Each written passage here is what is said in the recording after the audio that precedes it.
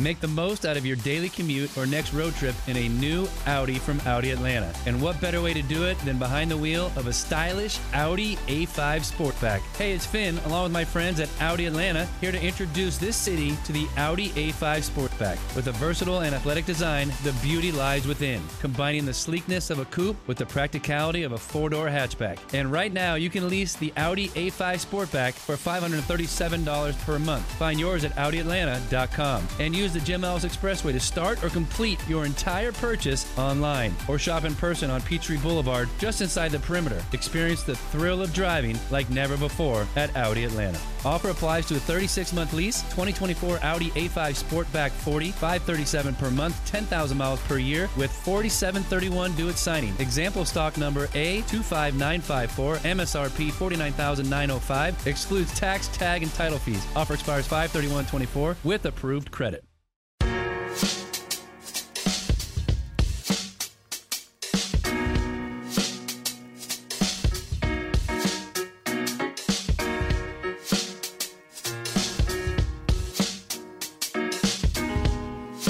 Welcome in to episode 1 of Punt and the Poor Man.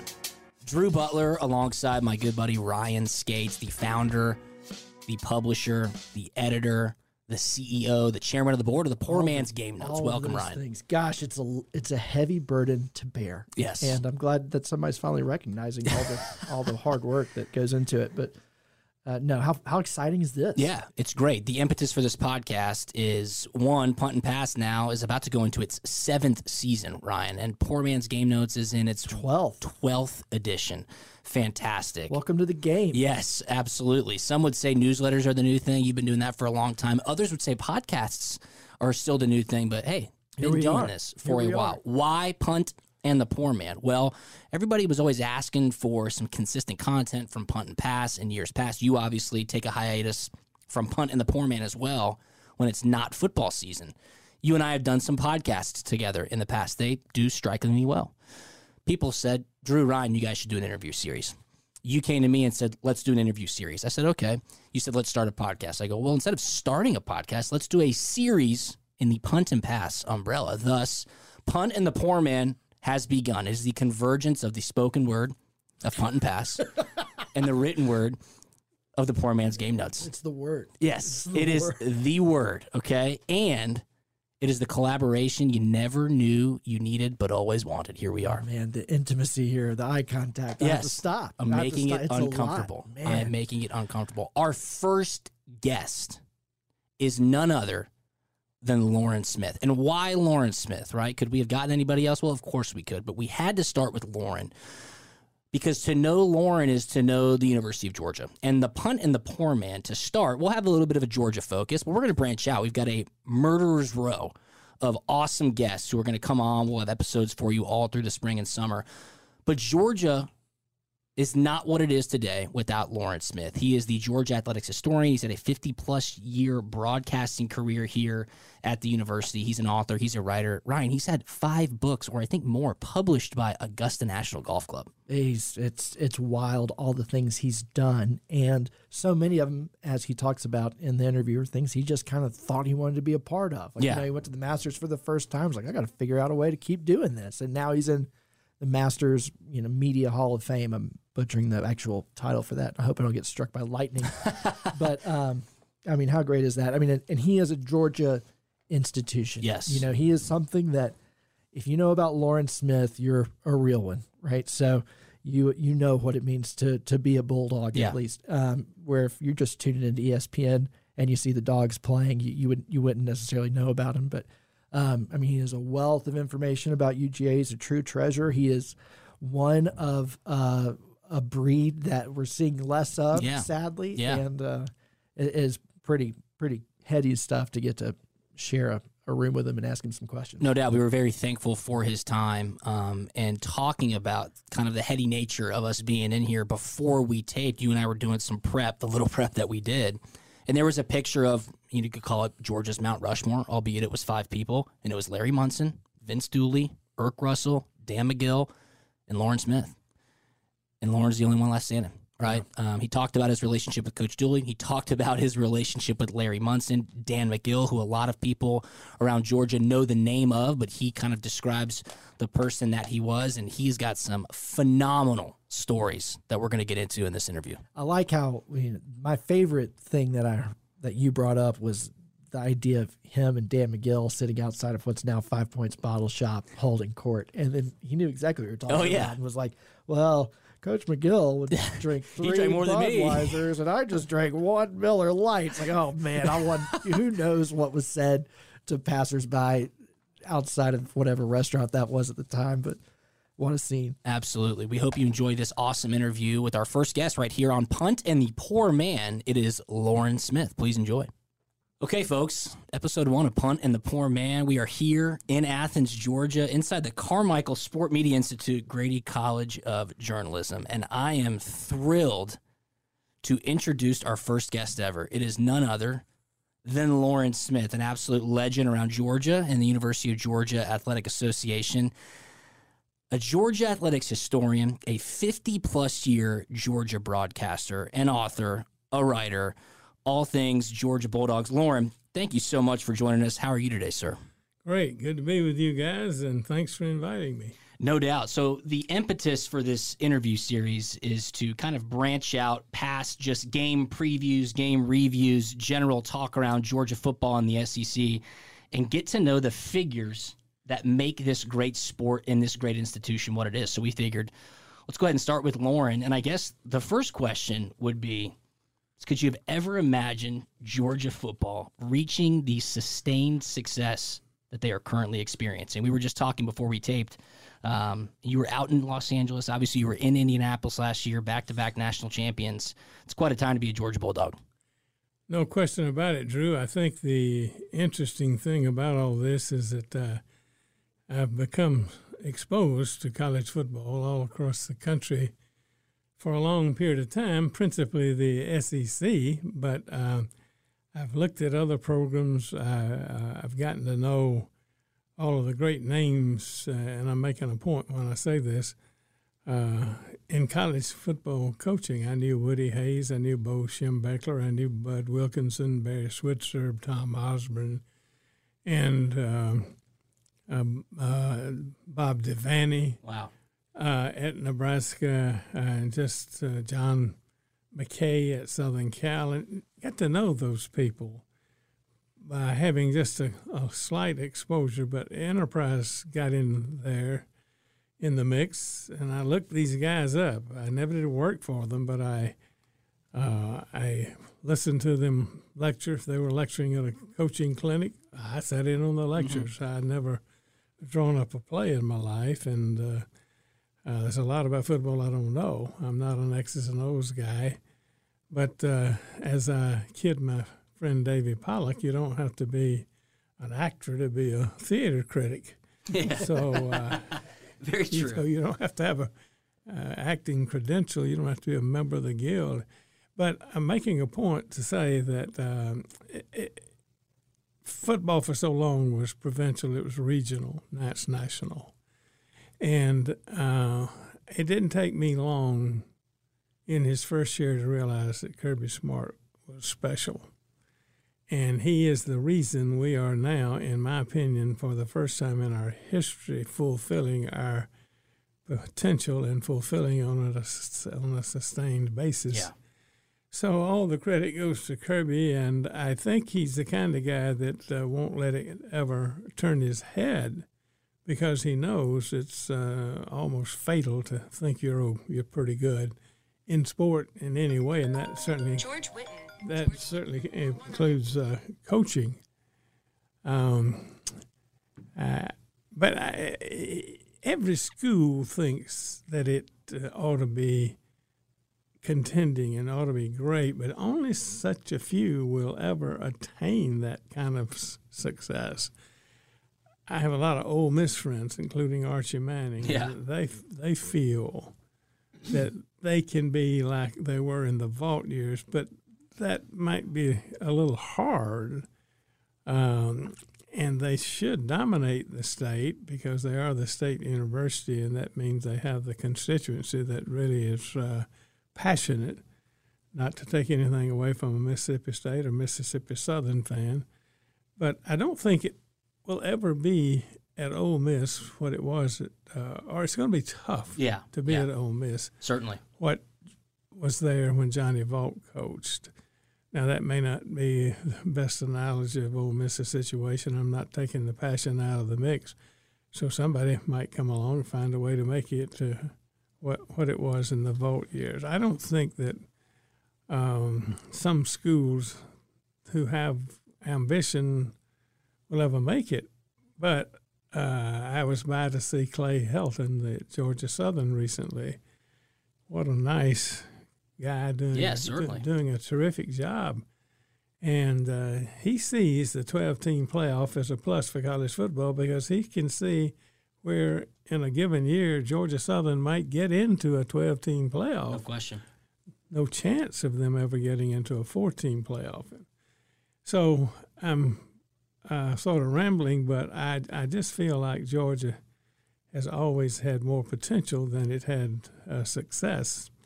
And that's not a knock on anybody because winning, I don't care what level you're in or on, it's hard. It's just hard to win, especially to win a championship. No doubt. No, I'd agree with that. And I think one thing that was so hard for Georgia fans was that we saw that we had this amazing culture. We had the most loyal fans stick with Georgia through some dark days in the 90s. And it was Georgia's culture was attractive not only to Georgia fans but to everybody across the SEC. And you were a huge part of that. And I want to say thank you for letting us call that ours. The rapport you had with Larry Munson is a core memory I have, riding in the car on a Saturday with my dad and hearing you guys go back and forth. We weren't Georgia fans, but we would not miss a Georgia radio broadcast to hear you and him go back and forth and talk about Georgia football, which at that time was kind of provincial. But that's something that's so dear to so many Georgia fans. So I just want to say thank you for letting us have that. It's something that we feel great pride in. And, you've been such a huge part of what it means to be a Bulldog. So I know that's not lost on you, but I feel like it would be remiss to not bring it up. Well, you're mighty nice. It was something that just happened. I don't know that I could ever take credit for anything. I did have the passion, did have the interest, and I wanted to see Georgia do well. And I was influenced by the greatest dog ever, Dan McGill. He's legendary among those who are a little younger than you guys. Kevin's bruised dad knew about Dan McGill. But I think that it just was something that happened, and Munson was unique. Larry, I've always described as being someone. He's like that center fielder who could run with the wind. He could hit for average and power, and not really know why. Munson just had a gift for radio. He grew up in Minnesota, loving sports, and just saw an ad. Somebody was looking for a sports director or maybe just an announcer, and he got a job maybe in the Dakotas by just answering an ad. And then he went to Wyoming, and Kurt Gowdy was at Wyoming, and he told him, look, if you're ever going to make it big, you got to go get a minor league baseball job and work your way up, because the big deal with announcers back then was to try to get a big league job in baseball. That was the ultimate. And Gowdy, went on to work with the Yankees, worked with Mel Allen, and then he got the Red Sox job, and that was his core position. So it was wonderful, and the timing was extraordinary in that television hadn't really come about. Mm-hmm. Vin Scully was someone I got to know, which was a delightful, fun experience, and I've read about it and I've talked to people. When he went to L.A., when the Dodgers moved to L.A. in the 50s, it was sort of the only game in town television wasn't really big on the West Coast then. It might have been for something like Johnny Carson, although that was ahead of his time. I mean, he came to L.A. later, but I heard people talk about the Dodgers would be playing, and it's Ben Scully's all you had. You didn't have you didn't have Sports Center. Of course. You didn't have any of the television networks covering baseball in Southern California. So he was the only voice. And I've heard people talk about who lived out there and lived in the nice, cozy neighborhoods, which there were a lot of those in Los Angeles and still are in some places today. But you could walk down the street and you could hear Ben from house to house to house. Wow, yeah. You know? So Munson was a little bit that way. In 1980, when we won the national championship, Vince's national championship season, his national championship year, we weren't on TV until the 8th game, 7th or 8th, South Carolina. I forgot now. Wow. 7th or 8th game. So Munson was it. And I remember we beat Kentucky on Rex Robinson's kick. And then next Monday, the Monday following, Vince spoke to the Atlanta Touchdown Club, and I drove him over. I don't know why I did. But for some reason, I made the trip over, and I volunteered to drive him. So I got stopped for speeding in Conyers, and I got out of the car. In those days, it was probably smart to get out of your car and greet the officer and tell him you no good so-and-so. But anyway, this cop, I said, he said, what you in such a big hurry for? I said, well, we were late to get at the Touchdown Club meeting, and Coach Dooley, I'm driving him over. He's speaking today. He says, oh, boy, wasn't that a great game? Says, that Munson something, isn't he? So I always appreciate Munson getting me out of a speeding ticket. Something that came through on your broadcasts with him, and maybe I'm picking up on something that's not there, maybe I am, but you seemed to have a great friendship together. I mean, and to the point where you might even get annoyed with each other in a high-stress part of the game. I remember there's one game where it's a crucial third down or something, and Munson goes down to you, and you're like, what do you got, Lauren? And you're like, I'm here with Charles Grant, and he's just telling me how much he loves boiled peanuts. and Munson, you can tell, is just disgusted. He's like, all right, and he cuts you off, and that was just gold. And, I would love to hear more about maybe the friendship behind that, where y'all were comfortable enough kind of being curt with each other in front of all of us. Well, we never did really do anything much beyond the games. He had his family, and I had mine. He had a full-time job with a radio station in Atlanta until he got the job at WSB doing drive time. And so we never did spend any time together. We did fish once or twice. So it wasn't the absence of a rapport. It didn't go beyond the games too much. And fishing with him, though, was quite an experience. He talked in that same vernacular he did a game. That north wind, I don't like it driving those fish down 6, 7, 8, 9, 10 feet. That's amazing. And it was really great. Then I wrote a column about that for the Atlanta Journal, and talking about him and how he appreciated his memories of his daddy who took him fishing. So he loved to fish, he loved to hunt.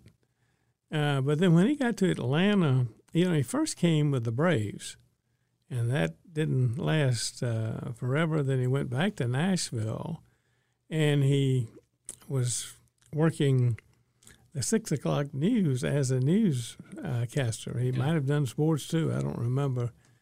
And so he was driving in and doing the games, come in Friday night, work the Georgia game, then drive home to Nashville after the game. And I once wrote that he met more state troopers than he did Georgia fans. So he didn't really become entrenched with the Georgia people until he came back to Atlanta and started working with the Georgia News Network, I think it was, the Georgia Network, I believe, put together by a guy named Officer Don. You remember him on the kiddie shows, cartoon shows? Officer Don? Officer Don. No, I don't remember He that. owned the network. Okay. state network. Well, the stations in Waycross, Valdosta, up north Dalton, they didn't have any way of covering the state news, state capitol, legislatures in session. So he had the idea of providing supplements. He had somebody covered the Capitol, somebody covered sports, and Munson did everything. He did what news, weather, sport. Came in early in the morning, made the coffee, swept out the stock room. He did it all, and so his work ethic was remarkable. And then it wasn't a high-paying job, so he'd finish in the afternoon, drive somewhere like Vidalia, take him 2 hours and a half, 3 hours to get there, make a speech, then drive back home. Then he was up at 4:30 in the morning, 5. So Munson was a rare guy. A lot of people didn't know about that side of him. Yeah. And then he developed a great following that became so entrenched. And he developed that downcast routine. I've seen him. Somebody walk up to him in a hotel. We're checking in, a road game. Mm-hmm. Walk up and say, "What about whomever we play, Auburn? What about Tennessee?" Say, "Oh God, have you seen their tackles? Biggest tackles. They're bigger than those guys in the NFL." So he'd go into a "we ain't got a chance" routine right there in the hotel lobby. It's remarkable. I watched you honor Coach Dooley last year at the Jimmy Rain Foundation ceremony in Montgomery, Alabama, and you brought up Larry a lot in that induction for Coach Dooley. And it almost seemed like you kind of played the mediator between Larry and Coach Dooley because, as you just said, his pessimistic nature never was good enough, never was going to be a good game for the Georgia Bulldogs. What was their relationship like, Coach Dooley and Larry Munson, and how did you play in the middle of that? I don't really think I had a role of any kind, but I do remember Vince saying that Larry made him look like an optimist, so that was fairly true. I think Larry became his shtick, we say. Yeah. So he stuck to it, and people sort of enjoyed it. And but he and Vince, I think they fished a time or two. Did they? And they had, when you're in football full time, really into it as a coach and as an announcer as Larry was, you don't really have time to socialize all that much. You get into a routine, and then in the off season, though, there was a little time to do things. And Vince appreciated Larry because the Georgia fans appreciated him so much. I can remember that Vince got really upset when Larry was unable to do the Sugar Bowl. In 1980, when we won the national championship, Georgia broadcast crew could not. Is that right? We couldn't do the Sugar Bowl. I did not know that. I didn't know that either. Yeah. Well, the reason we couldn't was that ABC had the network rights, and so they had their broadcast. They had Keith Jackson did TV. I've forgotten who did radio. But there was a moratorium against, and so Vince and I both went to work, and he had a little bit more of a heavyweight opportunity to, and we finally went to the bowl and said, "Look, just tell ABC, you want to let the two competing teams, at least let them bring their announcer and do the games." Yeah. So the idea by the, and I tell you how bad it was, is WRFC was the Georgia station forever and ever and ever. We played in the Sugar Bowl. There's a station here in town. I've forgotten who the ABC affiliate was. It wasn't WGAU. They were CBS, but they did the game. Here's WRC. They had the Bulldogs all year, and now they can't do the bowl game. Wow. So it was sort of messy there for a while, but Vince went to bat, and he had a great influence. And finally, the Bowls did agree that the the two competing teams' announced crew could do the games. But Munson didn't do the bowl in 1980. Didn't even go to New Orleans, as I recall. I want to get your next question, but I have a trivia question for both of you. Obviously, Munson's most famous call was Run, Lindsey, Run, right? 1980 Georgia versus Florida. Do you know who did the TV call of that game? The broadcaster? Al Michaels. Yes, sir. Al Michaels. Nobody's ever heard Al Michaels call Run, Lindsey, Run, but it's remarkable because that's how impactful Larry Munson was. I mean, what did Al Michaels say, though? He was probably like, there goes the Georgia receiver. Yeah. That's a touchdown for Georgia. Absolutely. Looks like Georgia's going to win. Not a lot of passion there from Al, but no question. Great answer. I knew Lauren would have the answer to that one. This is going to be kind of a wonky question, but you have kind of gotten to sports media rights there, as you were talking about, we couldn't bring our own, or Georgia couldn't bring their own radio team to the Sugar Bowl at that time. And you were around during the time that there was the University of Georgia and Oklahoma sued the NCAA to be able to sell their own media rights.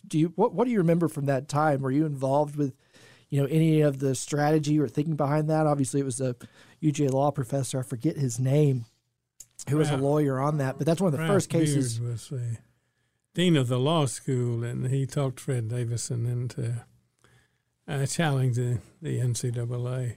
I didn't have anything to do with it. Naturally, I wasn't high enough in the administration. I might have had an opinion if somebody wanted it, but they were going to go with Vince and what his opinion was. It was it sort of broke it open, and I guess that was good. But now some people didn't like two things. They didn't like upsetting the apple cart. And the other was they didn't understand why Georgia got in bed with Oklahoma. They could have chosen another partner. That was criticism in some circles in the SEC. I remember Fred Russell, the grand old sports columnist for the Nashville Banner, asked me, "What the hell are you doing?"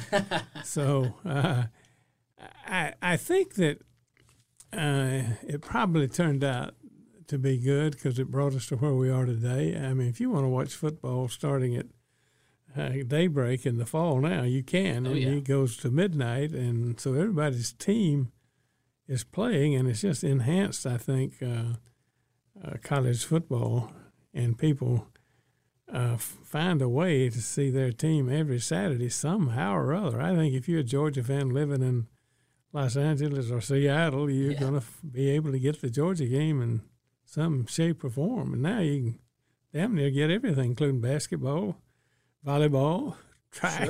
Sure. Yeah. So the proliferation of television has really helped the colleges. So, Coach Dooley and University of Georgia were at the crossroads of two of maybe the most influential things that have now brought us to where we are. So that would be one, the NCAA lawsuit that allowed schools to do their own media rights deals. And then the second would be the collegiate licensing company. And the idea to license your own intellectual property to be sold on and control who can buy your gear and things like that.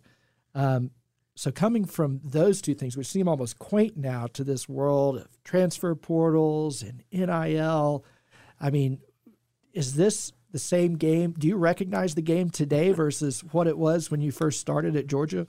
Oh, no. When I came along, it was slow and lethargic. Now it's a greyhound kind of game. Every athlete, there's some remarkable athletes out there now. They can really perform, and I think it's great for them that we have what we do have. However, it's like having an undisciplined student in your class and don't let him run the whole class.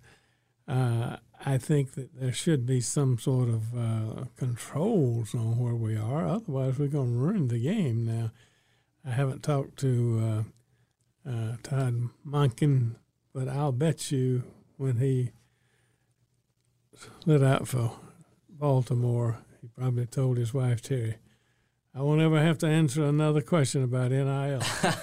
I know that went I don't through doubt his that mind. at all. I don't doubt that at all. You speak about the Greyhounds and the elite athletes and just how much bigger and faster the game of college football is.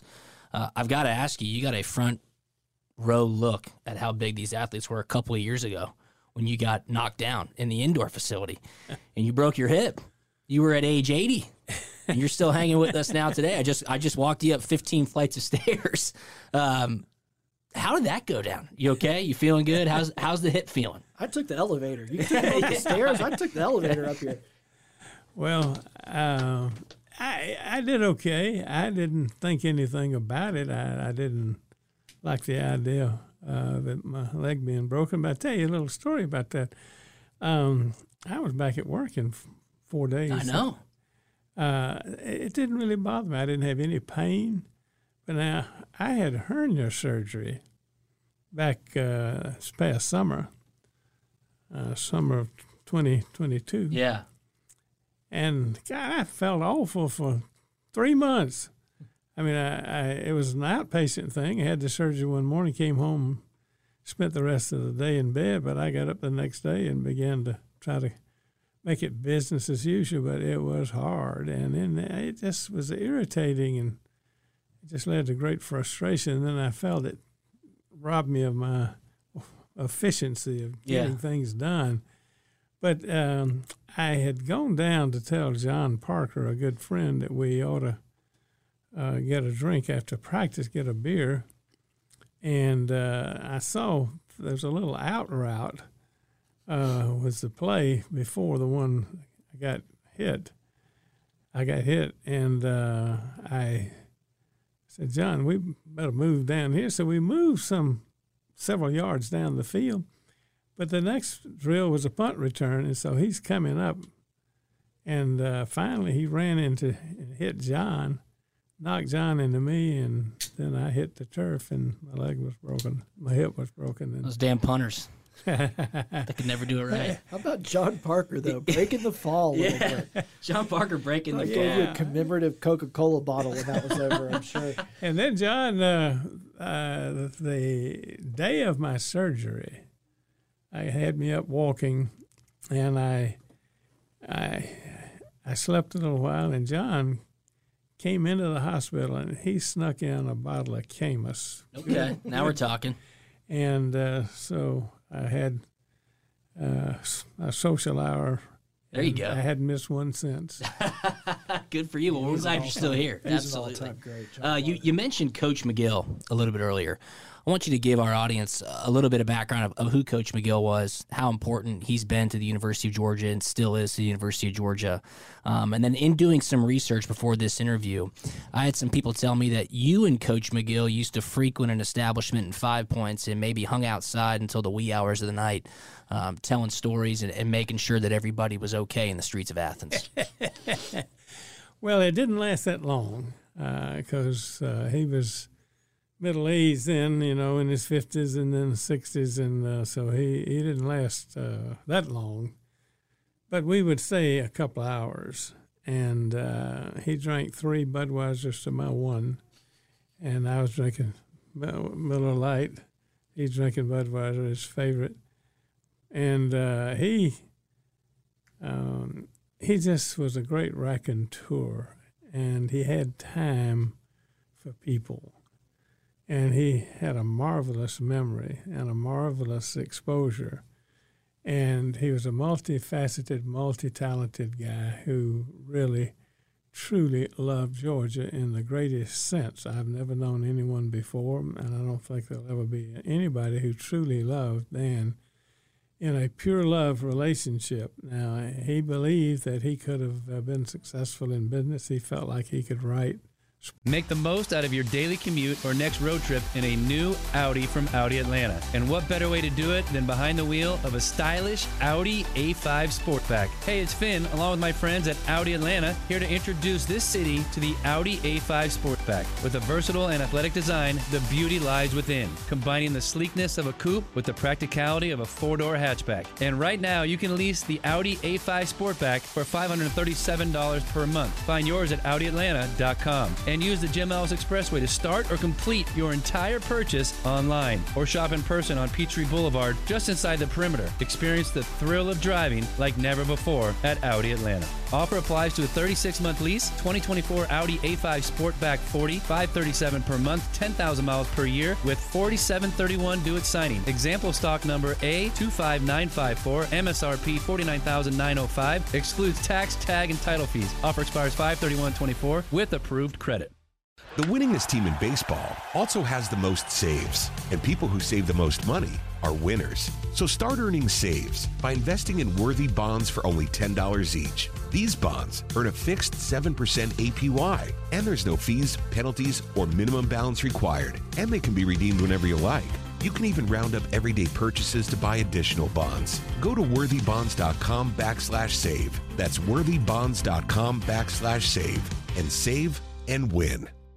Sports on a national level, he felt like he could probably have gotten into politics. He certainly would have been a good speaker from the stump. But he didn't want to do any of that. He wanted to be in Athens promoting the University of Georgia. So he wasn't restricted to tennis, his number one sport. He became the winningest tennis coach in history. Later, his record was broken by the guy at Stanford, who was a good friend of his. So nobody loved Georgia more than Dan McGill, and I talked to former Lieutenant Governor Pierre Howard about him yesterday, because Pierre and I talk occasionally, and every time we talk about how great Dan McGill was. Yeah. He just keeps on going because that's the way we truly feel, and that's why we appreciated him so much. He was a historian, and he promoted Georgia, all sports. He had been the prep editor of the Atlanta Journal back in the days when that was big. Preps were so big. Created the high school all-star game. Just was a marvelous individual, and his motivation was to promote Georgia. So he would promote anybody. I guess there's a guy who's sang in Carnegie Hall. And Dan knew about that. Dan used to take the train to New York and go out to Flushing Meadow, where the U.S. Tennis Championships were held at that time. He went to see, being an Irishman, he was a big fan of Billy Conn, who was a lightweight, but he almost beat Joe Louis, a heavyweight, and had him beat on points. And Dan saw the fight, and he could imitate Billy Conn, the Irishman's jabs. And the reason he didn't win is he tried to knock Joe Louis out, and then Joe Louis hit him with a jawbreaker and knocked him out. So Dan just had a great love for sports and just a great love for people, and he was a great humorist. Talking about range of sports and being involved with a lot of different sports, I had a cool opportunity to tour the media center at Augusta National, which is unbelievable. Yeah. And they have like a wall of fame, with names written in gold lettering, and right up there at the top is Lawrence Smith. And I understand, you've been to 40 in a row Open Championships, and you've been covering Masters for a long time, and even have contributed to the annuals that they write about each tournament at the end of the year. So could you tell us about how you got involved writing about golf and that whole scene? Geography can do a lot for a country boy.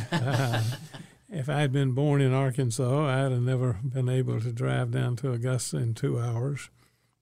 And also, I think about the fact that I didn't do it for years, but now I get a little bit frustrated if I don't go to baseball spring training. Well, that's 5 hours away, so geography has opened a lot of doors for me. But I went over to see the 1960 Masters when Arnold Palmer won his second Masters by birdieing the 17th and the 18th holes. And my friend Kerry Williamson, who owns the Greensboro Journal-Herald, had 2 tickets, and he took me on Sunday, and we stood right behind the 18th green, and I watched Arnold Palmer come up, and I thought this was the most beautiful place I've ever been in my life, and it's only 2 hours from that farm where I grew up, and I didn't know anything about it. Quite frankly, golf was elite. It wasn't as elite as some people made it out to be, but if you grow up in austere circumstances, and that was the way it was for so many kids across the state of Georgia, you couldn't own clubs, let alone going to a country club. That was unthinkable. So, I know when I joined the Athens Country Club, I thought about the austere life that I enjoyed in Middle Georgia on a farm, and I sort of sat down and had a few tears. Here I am, a member of the Athens Country Club. I thought that was one of the greatest milestones of my life.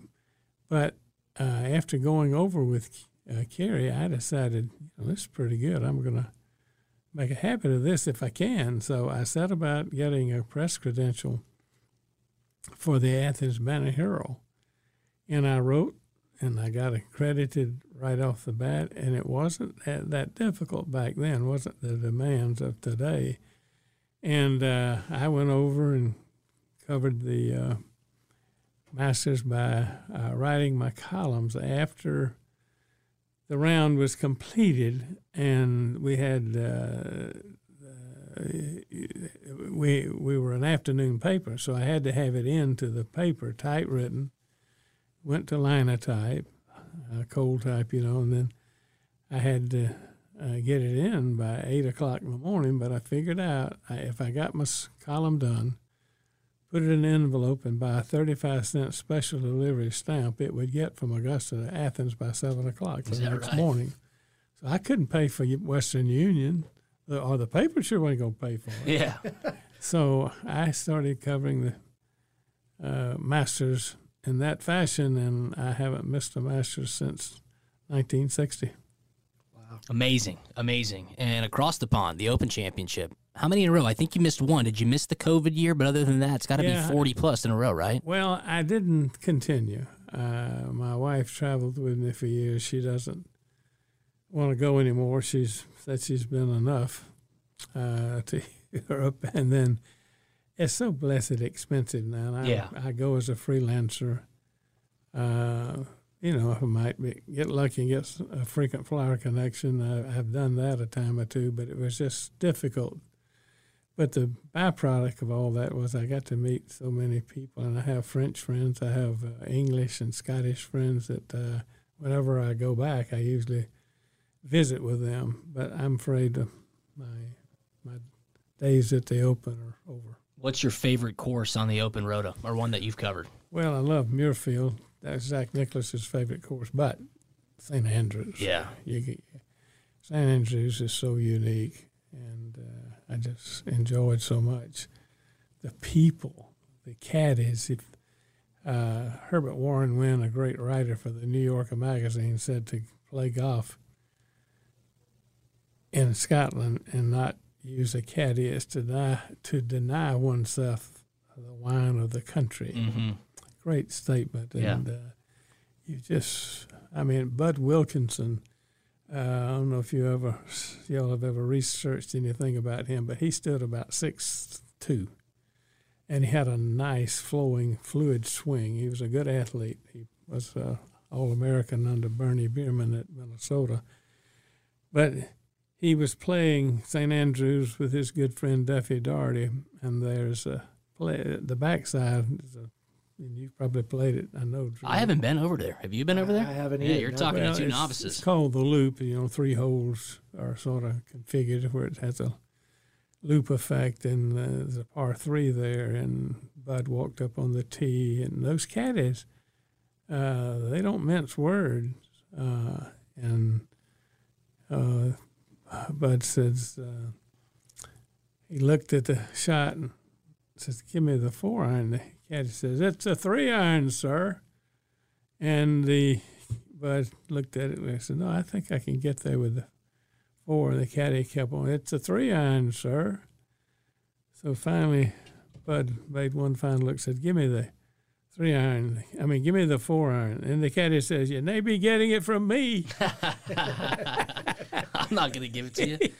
Go get it yourself. Yeah, that's brilliant. Did he hit the green? Did he go with the 4? Do you know? I don't remember the outcome. I just remember the repartee on the tee with the Amazing. caddy. Those caddies are really something. The first time I played St. Andrews, I played with a caddy named Sidney Rutherford, who was 82 years old. No way. He had played 18 holes that morning, and he was my caddy in the afternoon, had on a flannel shirt with a tie. That's great. That's amazing. Bringing things back to football before we get into our last segment, which is aptly titled 5 to Go.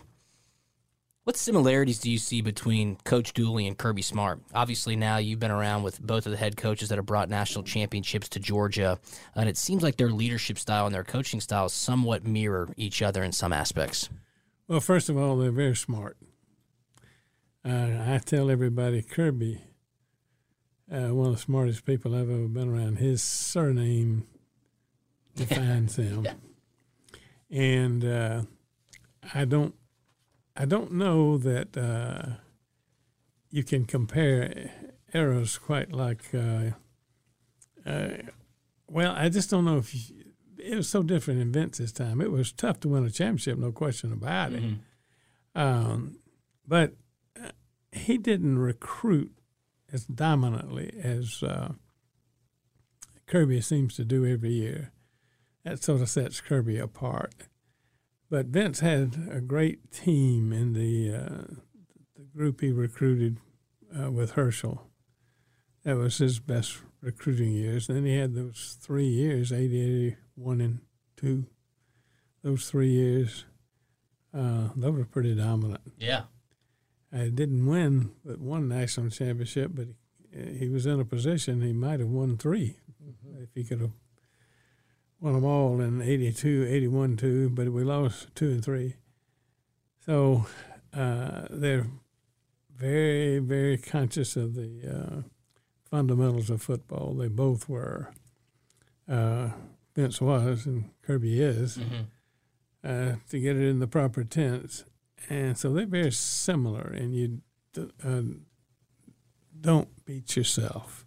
I mean, Vince didn't lose a game against a team he was supposed to win very often. And they love the kicking game. Kirby don't talk about it a lot, but he thinks kicking is, I mean, he knows the value of the kicking game. But it was a little different back then in Vince's time. The game was slower. It's so fast now. Oh, my gosh. I tell people this, and they just shake their heads. Somebody was asking me back during the fall, says they happen to see a little sheet I have that comes out every week, which Steve Cockwood did for years about what all of our pro players did on Sunday. You'll see that, I'm sure, during the fall. And you see Jordan Davis on special teams. Yeah. And he's 335 pounds. And then you figure, well, he was timed running 20.3 miles per hour. Yeah. Just unbelievable. So there wasn't any athletes like that in Vince's day. No, not in the world. Yeah, exactly. Very few today. Yeah, that is a fact for sure. No, you're right though. It's remarkable. It's remarkable what Kirby's been able to build, the sustained success that we started off this conversation with, and how there are a lot of similarities to Coach Dooley, and obviously the impact Coach Dooley had not only at Georgia football but on the athletic department as a whole as an athletic director. And we obviously miss him, and we wish their family and Miss Barbara the best.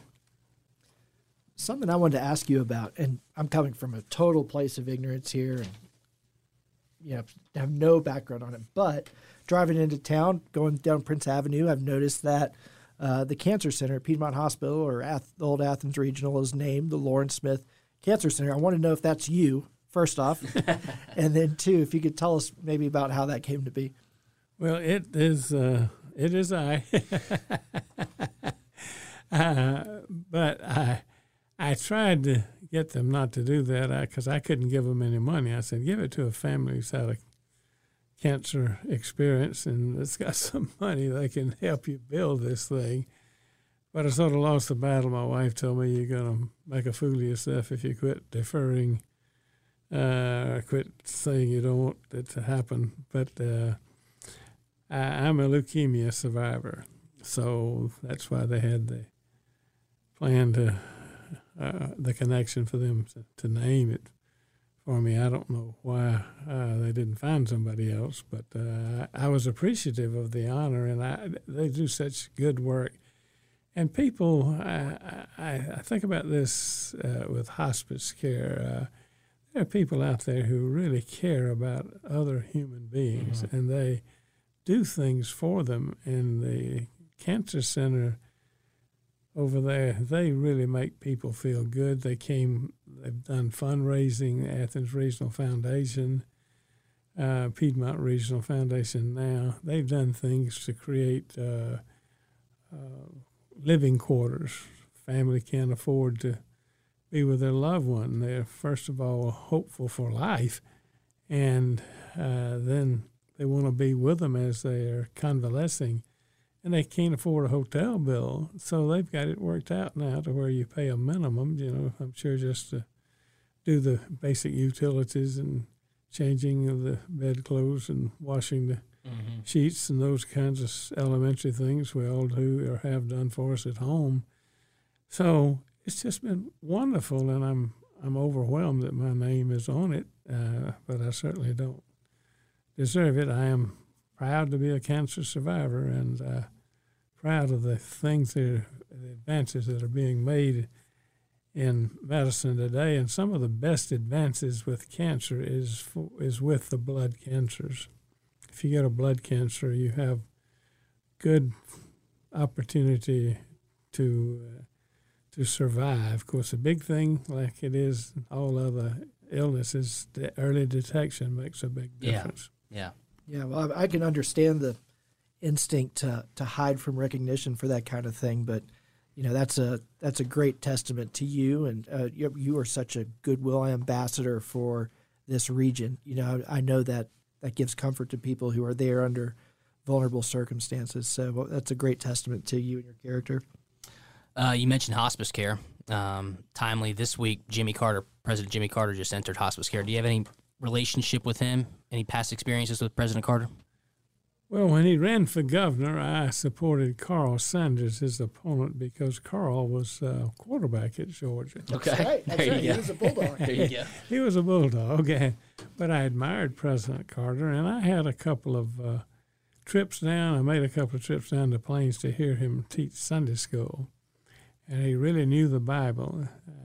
So I always thought perhaps that his good work with the peace treaty, when, let's see, who were the prime ministers, Menachem Begin and Anwar Sadat, when they Good memory. Yeah, that's exactly what I was about to say. Absolutely, it's on the tip of my tongue. When they got together and had the Middle East peace accords, I just wondered if his knowledge of the Bible helped him any. Yeah. As he was trying to negotiate with those two guys. That was a marvelous thing. He won the Nobel Peace Prize, didn't he, for that? Absolutely. Yes, sir. And I've been around President Carter a little bit, but I didn't have a round of golf with him or anything like that. But I've read all of his books. He's a fine writer, very fine writer. He has excellent taste in women, too. And let me tell you the story behind this. This is my one Jimmy Carter story. I was at a fundraiser for Jason when he was running for governor. And all my Republican friends will be upset to hear that I was there. I tried to hide from cameras, so I wouldn't yes, be. Of course. Of course, now I'm talking about it. But we were trying to sneak out early. We wanted to go to dinner, my wife and I. My wife's name's Kyle. And we're sneaking out. We're to the end of the driveway of this big fancy house in Buckhead. And then Hail to the Chief starts playing over the loudspeakers in the garden. And sure enough, Jimmy Carter comes out, surrounded by Secret Service. And the first person he sees is my wife. And I don't know if he thought that it was my wife's house or what. We weren't supposed to be at this part in the reception line.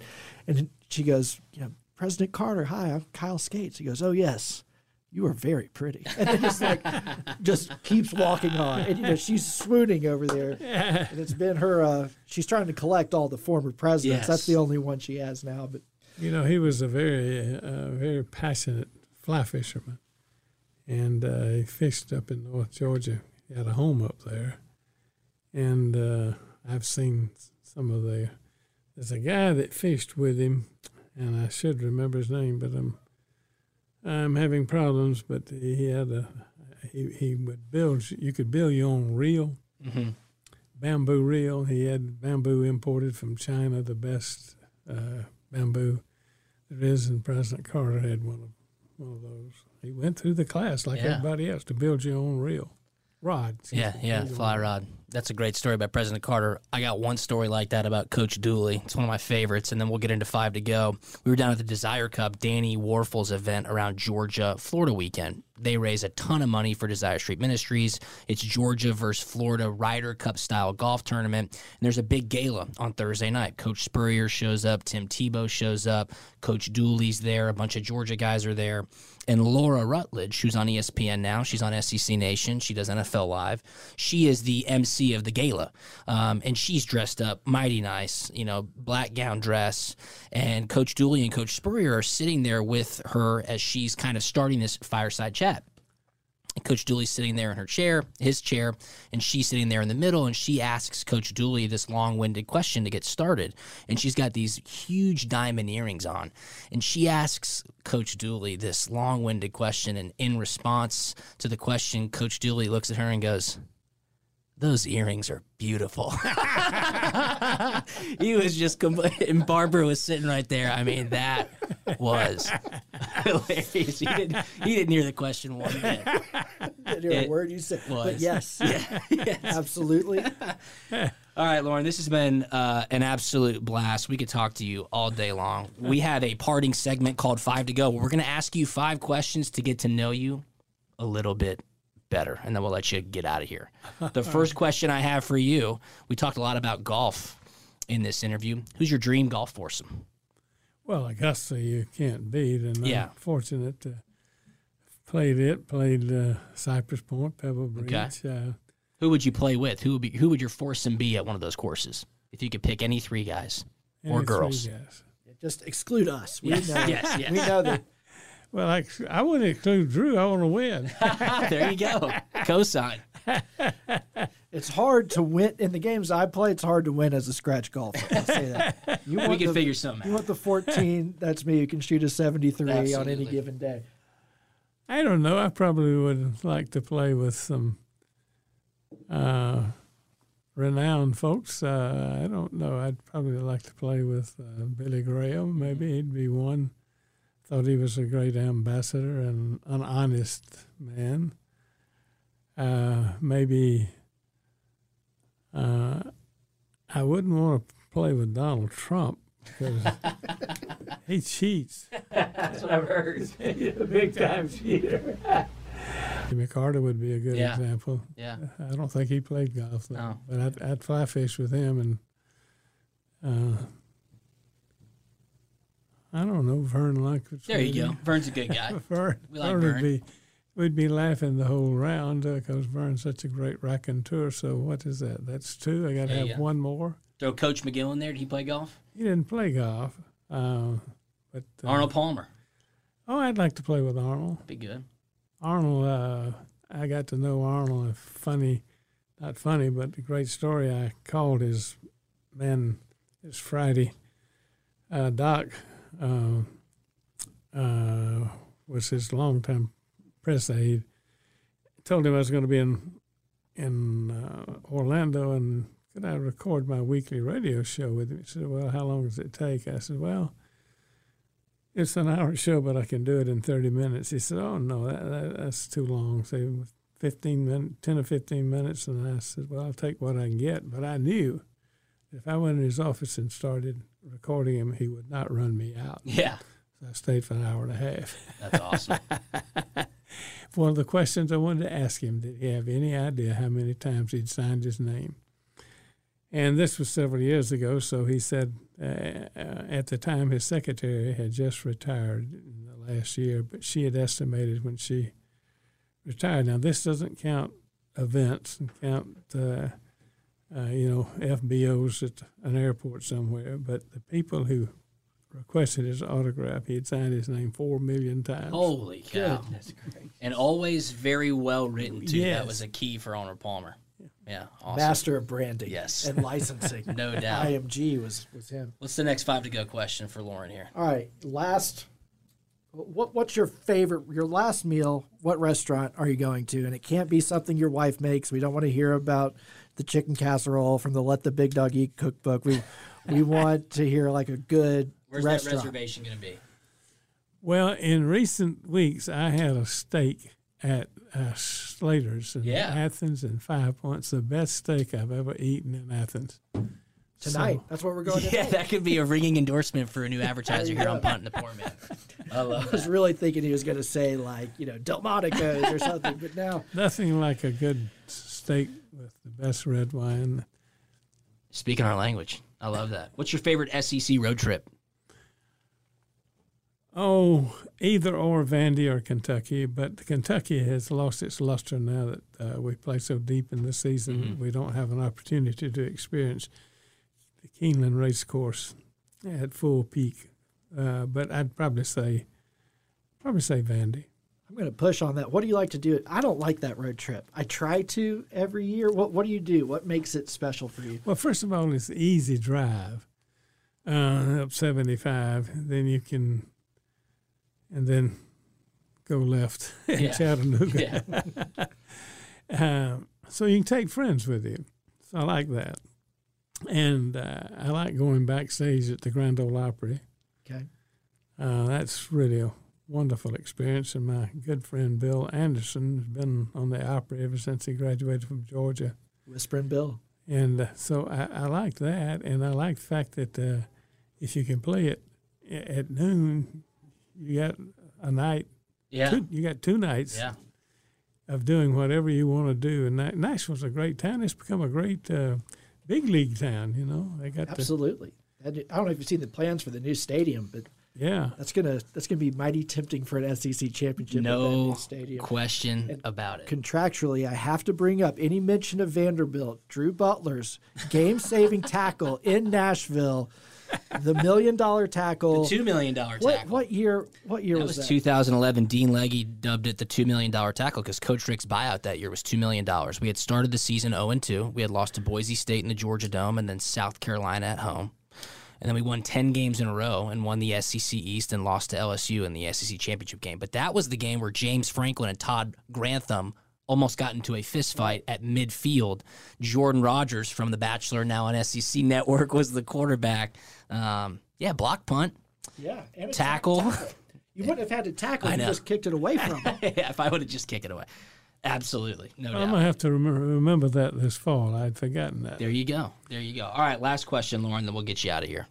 What's the one app on your iPhone you can't live without? You're always on that iPhone. You text really well, too. 3 people have called while we're Yes, I know. Well, I'm not really good with technology, so I don't know I don't know the apps on there. I can't do Uber. I know that. Yeah. So I'm a loser when it comes to technology. You do a pretty good job. I can type, and that's about it. Was that 4, 5? I don't know. One more for good measure? One more. We said restaurant. Oh, I would. Band musical act. You can get to see one band. You have backstage passes and see somebody, and it can't be somebody you know. Again, Bill Anderson at the Ryman's probably pretty cool, but past or present. Well, I don't know. I would have probably years ago chosen somebody with the Grand Ole Opry. I'm not into country music to where I have to have it playing all day, but I do enjoy it. I grew up on a farm in Middle Georgia listening to Eddie Arnold. So he had a great voice and just a great talent. But I probably would have chosen somebody, maybe the Sons of the Pioneers. That might have been a band I'd like to hear. I had a wonderful experience. I was helping Doug Sanders with his charity golf outing in Houston at one time, and he got Willie Nelson to come and play to the staff, just the volunteer workers. Wow. It wasn't a concert per se, but I learned something. Those guys enjoy music so much, if they do a concert, they're going to give you the full throw. Whatever they got in their repertoire, they're going to give you. They ain't going to give you, an hors d'oeuvre and leave. Yeah. So I sat maybe first down and a half on a trunk while Willie's performing, and I sat there all night listening to Willie Nelson. It's awesome. You were just listening. Nothing else was happening with you sitting on the trunk with Willie. I didn't have anything between my fingers. That doesn't mean much now. There's all kinds of ways. Anyway. Absolutely. Well, Lauren, this has been an absolute treat. Thank you so much for your time. What a great way to kick off this interview series. Punt and the Poor Man with none other than Lauren Smith, an absolute University of Georgia legend. So thank you so much. I know our audience will very much appreciate this and appreciate your time. Thank you. All right, go Dogs. So fun to talk to Lauren. I think you said it was like an oral history lesson. As I was walking him up here, we're at the Grady School of Journalism, I walked him up a shitload of stairs. I kind of felt bad. It's pretty hot outside today. Yeah. Lauren is, I think, 83 years old now. People recognize him in the hallways. I know that voice. Hey, that's Lauren Smith. I mean, these are students at UGA right now who know who Lauren is. It was cool to kind of see him be recognized just going about his day. I mean, yeah, it was awesome stuff. And he is such a core part of the UGA culture. Yeah. Like, I remember in high school, I was driving my wife around one Saturday. She wasn't my wife then. She was my girlfriend then, and I don't know where we were going, but we had on a Georgia football broadcast. And I didn't grow up a Georgia fan. She didn't either, but I was like, you have to listen to this. You know, there's this guy with this really gravelly voice, no nonsense. And then there's this other guy on the sideline who's a little more flighty and eccentric, talking about different things. And just their back and forth is so good. The juxtaposition. Oh, my gosh. Phenomenal. And, all time. You know, it's just, he has done so many things and finds so many things interesting. You know, there could be a crucial point in the game where he's thinking about something totally different than everybody else. And, anyway, it was great to see some of that come out. His story about sitting on the back of his tailgate listening to a private Willie Nelson concert was amazing. We could have talked to him forever. As soon as we got done, we went outside, and Charles Dean, the dean of the journalism school here at the University of Georgia, came to say hello to Lauren. He was like, Lauren, did you tell him about when you got to interview Ty Cobb? We were like, what? I mean, you and I thought about how many things we missed, even with all these notes. And Charles Dean said, this is literally the only guy. You're talking about the dean of a journalism school saying, this is the only person I know who has interviewed somebody who was born in the 1800s, Ty Cobb, born in the 1900s, countless people, and born in the 2000s, the current players at the University of Georgia. So remarkable career that he's had. And, man, he's still going as strong as ever. Gosh, you know, the dean of the Grady School of Journalism giving us praise for our first show. Hey. Gosh, can you say Peabody? Can you hear it? I can. They make them right here. Yeah, they do. We should get in line for a Peabody. We'll stand in line. We'll see if they let us in. That's right. Absolutely. Move over, Tina Fey. Drew Butler is here. And Liam Brantley, producer of the year. Liam Brantley. That was a blast, though. Big thanks to Lauren for spending some time with us. Maybe we'll have him on again in the future. But we're off to a fast start. Punt and the Poor Man. Ryan, grade me. How was it? What'd you think? Oh, I mean, you know, it was a solid C. Okay. C+. C's get degrees. Yeah. We'll take that. Thank you very much. And thank you for tuning in to Punt and the Poor Man. We'll talk to you next week. See you.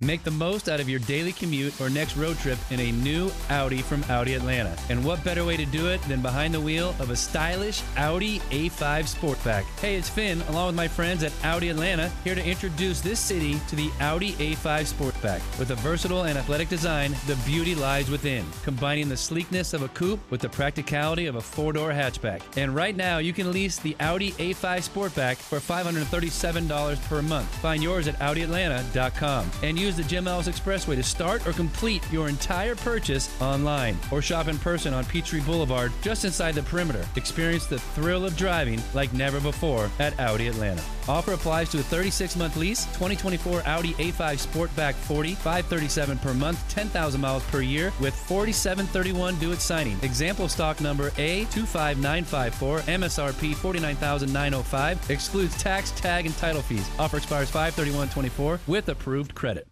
The winningest team in baseball also has the most saves, and people who save the most money are winners. So start earning saves by investing in worthy bonds for only $10 each. These bonds earn a fixed 7% APY, and there's no fees, penalties, or minimum balance required, and they can be redeemed whenever you like. You can even round up everyday purchases to buy additional bonds. Go to worthybonds.com/save. That's worthybonds.com/save and save and win. Camp Margaritaville RV Resort, where you can just breathe in and breathe out. Or move. There's biking, boating, arcade games, hiking, nearby golfing. or fly through the new Fins Up Water Park. Thrills, chills, twists, and turns. This could be you. Camp Margaritaville at Lanier Islands, an easy 1-hour drive from Atlanta. Book your stay today at campmargaritavillelanierislands.com.